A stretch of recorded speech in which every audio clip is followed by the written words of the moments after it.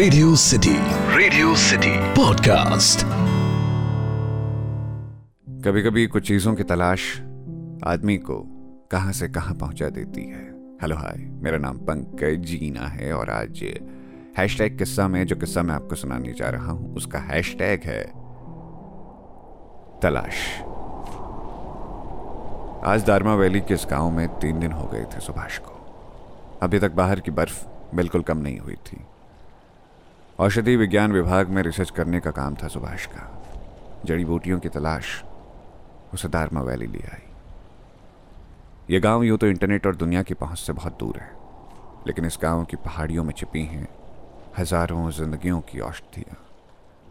सुभाष भी यहाँ कुछ ऐसी ही दवाओं की खोज में आया था, इसलिए वो चाहता था कि उसको ठहरने का कोई ऐसा ठिकाना मिले जहां कोई और न रहता हो। इन औषधियों के राज बहुत महंगे थे और इनसे दवा बनाने के फॉर्मूले उससे भी ज्यादा महंगे। जिस घर में उसे उसके टूर वालों ने ठहराया था वो घर कई बरसों से खाली पड़ा था। उस घर में मौजूद केयर टेकर ने उसे बताया कि बीते कुछ सालों में कई लोग उस कमरे में रहने आए, लेकिन कोई भी उस कमरे में पूरी रात अपना ठिकाना नहीं बना पाया। हालांकि सुभाष ऐसी बातों को मानता नहीं था, इसलिए 3 दिनों में उसे ना तो यहाँ किसी नेगेटिव एनर्जी का एहसास हुआ और ना ही कुछ गलत लगा। अगली सुबह बर्फ धीरे धीरे पिघलने लगी थी। सुभाष ने सोचा कि अब उसे जाना चाहिए। पिघलती हुई बर्फ सुभाष के चेहरे पर मुस्कुराहट उतार लाई थी। वो बहुत खुश था। उसने उसी घर में लगे टेलीफोन से एक फोन अपनी प्रेमिका को मिलाया। फोन की घंटी तो पूरी बजी, लेकिन किसी ने भी फोन नहीं उठाया। शायद वो व्यस्त होगी, ये सोचकर सुभाष ने फोन वापस रख दिया। कुछ देर में अचानक फोन की घंटी दोबारा बजी। सुभाष ने तेजी से फोन उठाया, लेकिन दूसरी तरफ से एक लड़की के रोने की आवाज आ रही थी। ये कोई अननोन नंबर है सोचकर उसने फोन काट दिया। उसके बाद उसने घर के केयर टेकर को आवाज लगाई।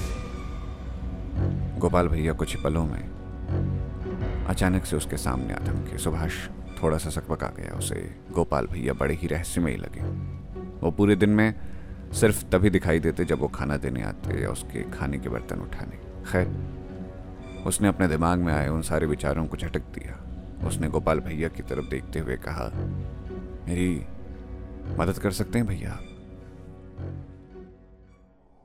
गोपाल भैया ने जैसे ही पूछा कि क्या मदद चाहिए तो सुभाष ने उनके कंधे पर हाथ रखना चाहा, पर गोपाल भैया पीछे हट गए।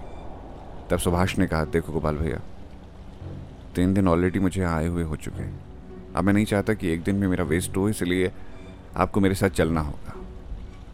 गोपाल भैया कुछ देर चुप रहे। फिर उन्होंने सुभाष को पूछा कि औषधियों का इस्तेमाल कहाँ करोगे?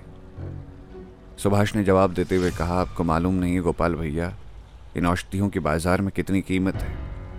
मैं बाजार से 2 गुने दाम पर भी इसको बेचूंगा तो भी मुझे बहुत ज़्यादा मुनाफा होगा। कहते हैं आस पड़ोस के लोगों ने उस घर में एक आदमी के चिल्लाने की आवाज़ सुनी थी। उस अकेले आदमी की जो इस घर में अकेले आया मगर कभी वापस ना जा सका। सुभाष के अपने जब भी कभी उसे ढूंढने आए तो सिवाय उसकी कुछ किताबों के उनको कुछ भी नहीं मिला। तो ये था आज का हैशटैग किस्सा। सुनते रहिए रेडियो सिटी। मेरा नाम है पंकज जीना।